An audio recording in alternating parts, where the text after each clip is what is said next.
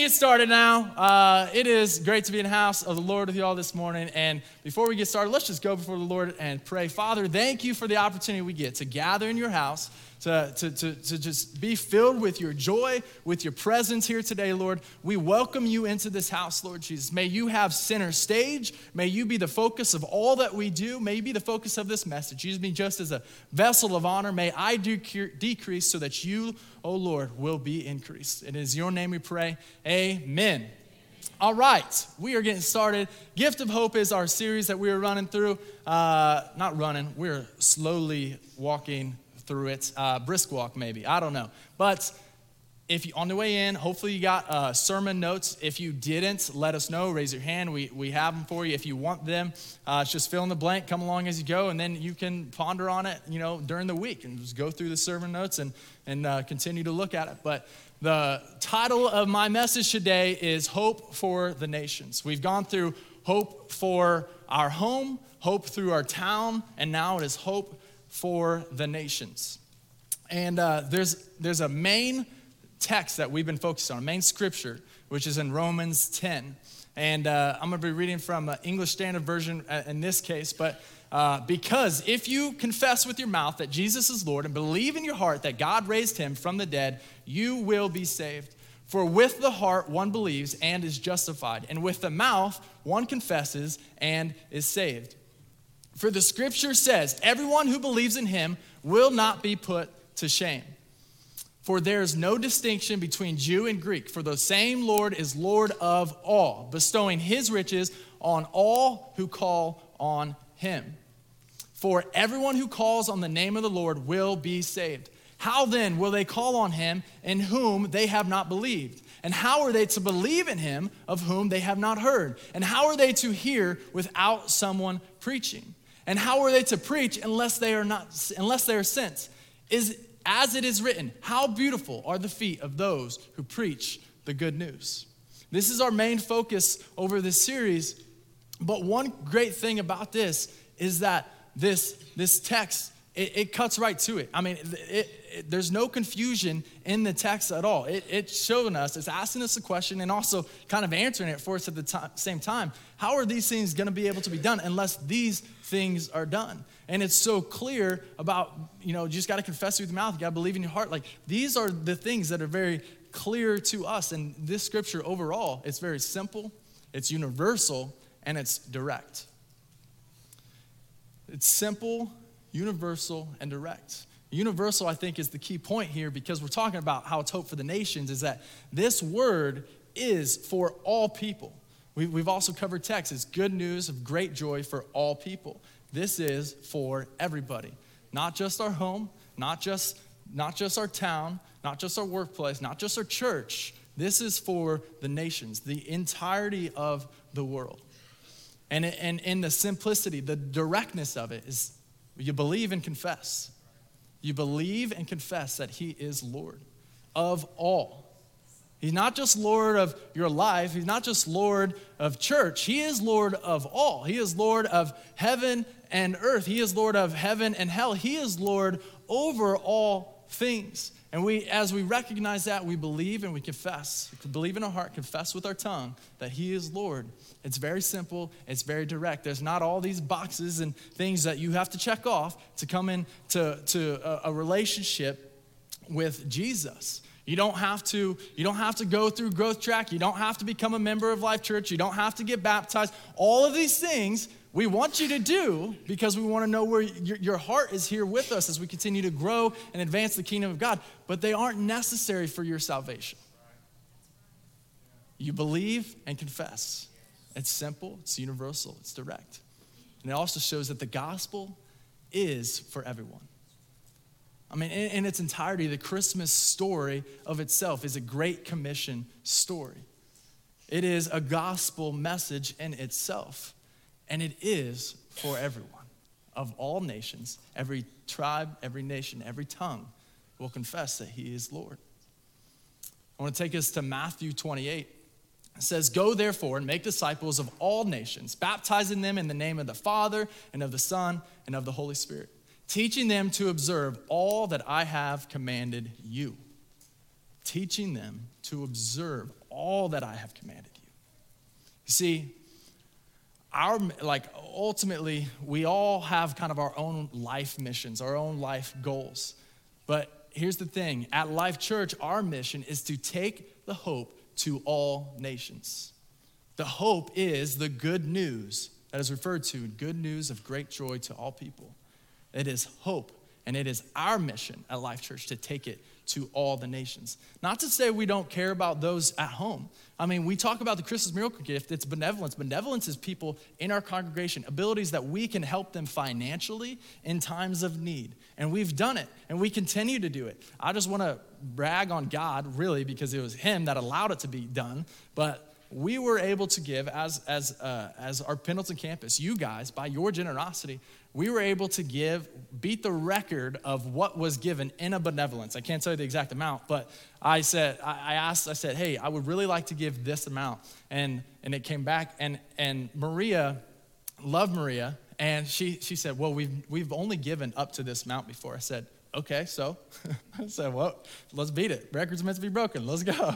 And it wasn't that she didn't want to give it. She was just like, hey, this is all that I said, cool.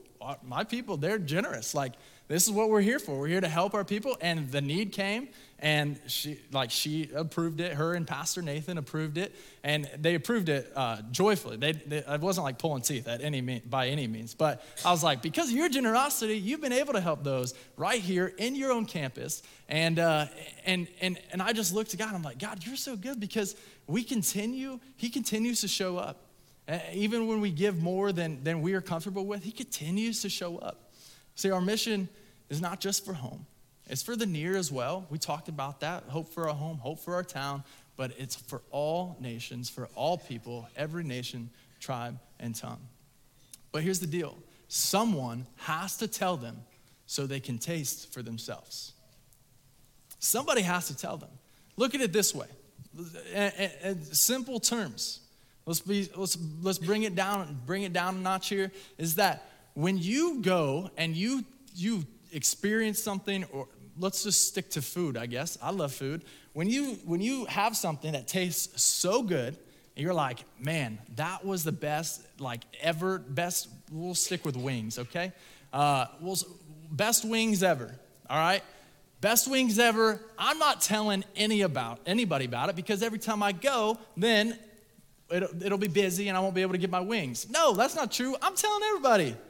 It's truth. Like, you're going to want to tell people the great things that you experience. And the same goes here. I know Pastor Nathan, he's preaching over at Noblesville today. He's sharing a story about how I exposed him to Smokey's concession stand in Lapel, and he loves the wings. And it got me thinking. I was like, those aren't even the best wings I've ever had. I lived in Durham, North Carolina for a season in college, and I was working at Duke University, and there's this place called Heavenly Buffaloes. It is literally it's probably smaller than this platform right here. It's a shack. And like you can't go in, you go up to a window. It is kind of sweet, but like my sister, she lived there at the time, she was like, hey, you gotta try these wings out. And I said, oh, okay, I've had good wings, we'll see. But literally, seriously, best wings, hands down, ever on this planet, and I will die by that. Also, there's a lot of great things in Durham, North Carolina. Bojangles, Bo-Berry biscuits. I'm just saying, like, if you've had Bojangles, Bo-Berry biscuits, you know. We went to a Grow conference a couple years ago, and down in Alabama, there's a Bojangles there. But the first time I experienced it was in Durham, and I said, y'all, we got to get some Bojangles, Bo-Berry biscuits. And they were like, what are you talking about? So I left early from the hotel, went and picked up Bojangle Bo-Berry biscuits. It's also really fun to say, if you can't tell. And we come, and I bring it, and they're like, and some of them were like, oh, it's too sweet. Too sweet? What is that? Like, what do you mean it's too sweet? Like, you eat them. They're good for you. It's sweet. I don't know. It doesn't make sense to me when somebody says something's too sweet. Anyways, all that to say, we do our part. I mean, if we're going to talk about it for food or experience or a concert or something else, like, why wouldn't we do the same thing about Jesus and what he has done in our lives? It is our job. It's our duty, because we have to share that with them so they can taste for themselves. Psalm 34 says this, oh, taste and see that the Lord is good. Blessed is the man who takes refuge in him. Taste and see that the Lord is good. We have to share it with them so that they can taste and see for themselves. Ultimately, we fulfill the Great Commission by going and sending others to tell the story of Jesus. Some of us will go, a lot of us will send. And we send by providing means. Financially, most of the time. Prayer is part of that. Like there are many parts of this where we have to, as a church, we can't reach the nations right here in Pendleton. Like right here, we can't reach every single person in the nation, but we can by sending people. We can, as a church, by sending and providing for missionaries that need it most, providing anything they need to be able to, and not even just missionaries, but people who are already on the ground in areas. This year, we're focusing on Asia Pacific regions, and in those regions, there are people already on the ground, people that already know the culture that just need funding to be able to take the story of Jesus and share it. In Luke chapter 2, this is a Christmas story. It says, and there were shepherds living out in the fields nearby, keeping watch over their flocks at night. An angel of the Lord appeared to them, and the glory of the Lord shone around them, and they were terrified. But the angel said to him, do not be afraid. I bring you good news that will cause great joy for all the people. Today in the town of David, a Savior has been born to you. He is the Messiah, the Lord. This will be a sign to you. You will find a baby wrapped in cloths and lying in a manger. Suddenly, a great company of the heavenly host appeared with the angel, praising God and saying, glory to God in the highest heaven, and on earth peace to those on whom his favor rests. We see good news of great joy for all people. And I want to break those three things down. The good news is hope. The good news is hope for all people. And when we think of this good news, at this time, the term was, I mean, they didn't say like, hey, this is good news. The term most likely in this time is like through translations, it's been translated to good news. But at this time, the word most likely was euangelion. I still can't pronounce it, but euangelion, I believe is how it is. It is a Greek word, and it really means announcement or accession to the throne of a ruler. Usually this, like, most of the time in these cases, a lot of people would hear this euangelion, and like almost fear would come, because they're like, oh, I'm being called or summoned or something along that. Like, it's a big announcement. And yes, it is a big announcement. It is an important, weighty, or royal news. That is what this comes down to. It's important, weighty, or royal news. And they're still trying to figure this out. We see the back end of it. The story already happened. We see what happened. But for them, they don't know what's going on. They're like, oh no, what's coming? But the story is of Jesus. And obviously great joy comes from that, and they recognize that. But ultimately, we have to recognize for ourselves that Jesus, he put the good in good news. He was the good news, but he was the good that is of good news. Because we've all probably at times had good news come, but maybe we don't recognize it as good news right away. And I think like that's what's happening here. The shepherds, they know the news is here, but they're kind of fearful. They're like, oh, what's happening? And then it turns into good, and then it's just a sigh of relief almost. And then the other part, good news of great joy to all people, is great joy, also meaning megalon charan. And the root word of this, of megalon charan, is chara. It's a Greek meaning inner gladness, delight, or rejoicing. You know, Devin shared about the friend. I'm also in the same group text thread. We have a men's accountability group. Like 5 of us are in a text. So I saw the same text that he shared about the joy, how, you know, it's a characteristic. It's not just a position like happiness and all that, like emotion, whatever. Well, this is like this great joy that is being discussed here. That this is what it is. It's inner gladness. It is delight. It is rejoicing. So much so, so joyful, you can't hide it even if you wanted to. You have a great joy. Donald Campbell says this: it does not depend on circumstances because it rests in God's sovereign control of all things. There's a lot of great peace in this. There's a lot of peace, and because of this peace, there is great joy. Martin Lloyd-Jones says this: joy is the response and the reaction of the soul to a knowledge of the Lord Jesus Christ. When you know the Lord, you can't help but have joy about you. That joy is one of the fruits of the Spirit. Like, there's no coincidence. There is great joy in knowing Jesus. So we have good news. We have great joy to all people is the nations, which is our focus today. The nations. The thing about this news is that it was meant to be shared. It was never meant to come and then not be talked about. This was one thing that was meant to be shared. And it's continued to be shared over and over and over and over and over again. And now here we are, 2023. And we still continue sharing. We're going to continue to share this news because it's meant to be shared. Because he is our great hope. And he is our living hope. See, we are taking, as a church, good news of great joy to far off places. We say all people, it's far off places. Places where people don't even know Jesus, people who've never even heard the name of Jesus. That is our job, that is our duty. And as a church, you guys are a part of that. You guys get to be a part of that because of your generosity. That's the cool part. You may sit back and think, I haven't really done anything in this. No, by your tithes, by your offerings, by your generosity of Kingdom Builders, Faith Promise, or even today, potentially at the end of the service with the Christmas Miracle Gift, you get to have a part of that and say, I had a part in this one person getting to know Jesus, and it changed their entire generation. Their entire province, their entire village, whatever it may look like. There is great joy to be shared, and it is our job to take it to far off places. So I want to talk about the Christmas Miracle Gift, what that looks like. What is it? There have been a lot of questions around it. We've talked about the kingdom. Some people had questions. Is the Kingdom Builders Faith Promise, is it the same thing? No, they're different. This Christmas Miracle Gift has the potential to be matched. And I'll get to that here in a little bit later.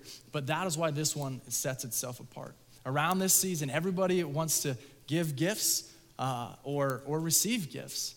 But we want to give the greatest gift of all, and that is the name of Jesus, to the far off places of all people. In the magazines that have been around for the last 3 weeks, they're at the Welcome Center if you want to check them out, the pamphlets, there are 18 strategic projects in 5 distinct categories. That's a lot. You're like, what does this all total up to? Ultimately, it totals up to like somewhere around $2.4 million or something. And yeah, you're thinking, whoa, big number. Well, here's the deal. These are the 5 categories. There's Buddhist Hindu priority, business, church planting, trafficking, compassion, and campus ministries. And these aren't things, yes, we deal with those things. We partner with people right here in our own town to handle a lot of these things. But it's also our job right now in the Asia Pacific region. We're going to take care of business through what you guys get to do and your generosity. I want to start with the campus ministries, and the first thing being Chi Alpha. There's a Chi Alpha in University of Tokyo. And in Tokyo, what I don't know if people fully recognize, there are 127 million in Japan, 37 million in Tokyo. Less than 1% know Jesus. Less than 1% of 37 million know Jesus. Less than 1% of 127 million in Japan know Jesus. That is a small number in comparison to the amount of people. And I think we have to recognize that university ministry is critical for what we do. It is so critical because it is a season of life where people are coming from high school, going to college, and then adulthood. It's a season where they're trying to figure out, they're changing their major 10 times. Some people never change their major. Glory to God. But a lot of people change their major, trying to figure out what they want to do in life, trying to figure out where they want to go. Ultimately, it is a season of growth. It is a season of fine-tuning kind of who they want to be as a person. There's a lot of influences on the campus ministry level, on the campus level. There's a lot of influences. Some are good, a lot are not that great. And I want to put a number that 51% of Christians in Japan were baptized between 20 to 24 years old. If that's saying anything, that shows how critical it is. Over half of the people that become Christians in Japan were reached at the 20 to 24-year-old mark, or were baptized at the 20 to 24-year-old mark. And there's a great power in the young adult generation. That's why my heart is, we launched our young adult ministry at Life Church just over a year ago. Well, not just over, it's almost 2 years now, I guess. And I also have the privilege of leading a conference that is geared for young adults, both of which are geared for young adults in the area, not just for Life Church. A lot of churches don't have a young adult ministry. They count them out at times, and we didn't have one for a while. And it took having a conversation. We need one. And I was blessed to be able to start out with Pastor Josephine and Devin, actually. We were able to launch that here. And ultimately, we have to recognize that this season of life for these individuals, for the young adults, is so critical. And that's why we have to be on these campuses. Chi Alpha, a great thing about Chi Alpha is we actually support a lot of missionaries who already do Chi Alpha right here in the States. One of which I have a great relationship with. His name's him and his wife, Josh and Danny. They launched Chi Alpha IUPUI, and I was able to meet with them just recently. My wife, Kelsey, and I took them out to lunch just to see how things are going and just continue to keep those relationships intact and see how we could be praying for them and supporting them outside of like the financial need, of course. And one thing he said to me was that the best part about campus ministry is that to reach the world, you don't have to necessarily go all around the world. If you go to a campus, a big campus, there's all different nations, all different cultures coming there. And if you can reach them, then they already have the culture down. You teach them about Jesus, they go back to their hometown, they go back to their village, and they're able to share the story of Jesus through what you've done. And we're trying to do that in Tokyo, at the University of Tokyo. We're trying to do that because they already have the culture down. We want to plant this Chi Alpha because of how important and how critical it is. It is a story he shared. He had a Chinese student that I want to share with you. He had a Chinese student that got saved, had a lot of questions. He won her to Christ at one of their groups, and they were meeting in their basement at their house at the time, at one of the groups, through Google Translate, because there was such a language barrier there. Through Google Translate, won her to Christ. She had all these questions. It took forever, he said, but it was so worth it because when she left, she went back to Japan, or she went back to China, and in her village, we think of a village as like a small thing, and her village had a million people in her one village. So you take one person, you plant them in a group of 1 million people, and then she starts winning over friends and families. We're doing that thing right there in the University of Tokyo. It happens all across the state, but we're doing it in University of Tokyo where the culture already exists, and these are things that are going to be possible to share the story of Jesus. To those people who know less than 1% of Jesus, we're going to be able to increase that number exponentially by planting a Chi Alpha ministry right there at the University of Tokyo. Another story is Mongolia. Mongolia is one of the most rural places on the planet. One of the most. I didn't put that in here. It says most, but it's one of the most rural places on the planet. No one for hundreds of miles has ever even heard the name of Jesus. For hundreds of miles in any direction, never heard the name of Jesus. That sounds absurd to us. I get it. We have the luxury of Western culture in America that country founded on biblical principles. Like we've somebody in our life at one time or another, whether you're here for the first time, don't even have a relationship with Jesus, you're here for a reason. Somebody obviously shared it with you. I don't think I've ever met anybody that's never heard the name of Jesus in America. And maybe you have. I'm sure there's needles in the haystack here and there, but ultimately, that's crazy to think about. For hundreds of miles, nobody's even heard the name of Jesus in this area. There's this gal, her name is Bolga. First-time believer in the history of her family and one of the first in her province. And we have a team on the ground who was able to win her to Christ. She got baptized, first one in the history of her family for hundreds of generations, like hundreds of years of generations going back. And one of the first in her province, which is like, I think the number was around like, I don't know, 1.4 million or something like that in her province. And one cool story about Volga is that she came to the team, she recognized her, she had a grandma, 103 years old. And she was sick, she was getting sicker, and she had realized that she was getting sicker, and she told the team about it. So the team went and had a conversation with the grandma, said, hey, your granddaughter shares with me, they have a translator going on, but it says, your granddaughter shares with me that, the question was, do you know what happened with your granddaughter? Like, do you know what changed in her life? And the conversation went on and went on. And since 1919, she has been sitting, waiting for somebody to share Jesus with her. She held on. She thought, like, yeah, it's in her own strength. God had a plan all along. He said, since 1919, you're going to be sitting, and here you are, at 103 years old, for the first time ever, somebody shares the name of Jesus with you. She gets saved in that moment. A month later, she passes away. You tell me, like, God's not in the business of coincidences, okay? Like, he had a plan for her all along. He placed these people here intentionally, knowing that they would have a chance, an opportunity to reach them, to reach Volga, to reach her grandmother. And that's just one story of many stories of our teams that are on the ground in Mongolia. In this Asia-Pacific area, there is such great opportunities.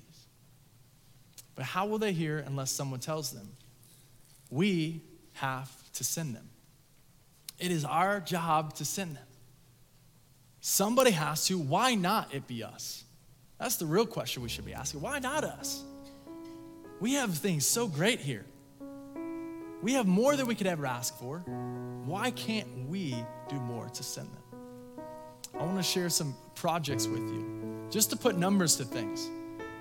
And I know numbers scare people sometimes, but I'm putting it out there because I think that it will inspire generosity in the hearts of each and every single one of us today, this morning. The one focus that we have is our Cambodia Train Up Children's Home. This is part of the compassion and trafficking. It costs $799 a year for one orphan to take care of clothes, food, all that good stuff. Here's the deal. What's happened here is that the mafia has come in. They've basically eminent domain. They said, you can't have this place anymore. We're taking it over. They corrupted the government. They said, we're taking it, the mafia, and they want to build casinos. Now they have nowhere to go, and it costs money to obviously move them and put them in a place. So they have everything they have with them, and they're waiting for a place to be built for them. And to take care of them up to this moment and even fund the project to build, I mean, it's $800 for one orphan for 1 year, clothing and food. You may be like, how does that even make sense? How does that add up? It's because, well, we live in excess here, to be honest. Campus ministries in Indonesia as well. There are 100 campuses we're wanting to plant. It costs $1,000 each to get them off the ground and started.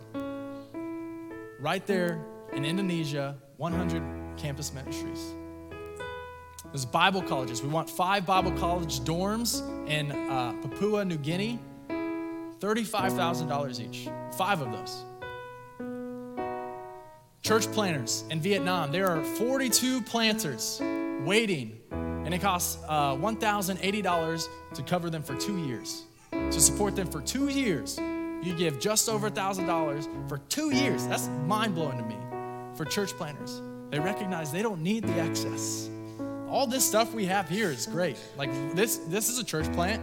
We're just over a year in, but we were blessed immensely, way greater than they have it. But they recognize they don't need it all. As long as Jesus, as long as the word is preached, as long as Jesus is present, like you don't need anything else outside of that. Let's be honest with ourselves.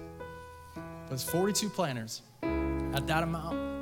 Micro business in the Philippines, it's 300 families waiting, $150 each. You say, I can't give $1,000, I can't give $35,000. Could you give $150? to take care of one family, to set them up financially, start their business so they can find financial freedom right where they are and be able to use that business for the gospel, to share the gospel, to be a ministry in itself. And then as always, our Project Rescue.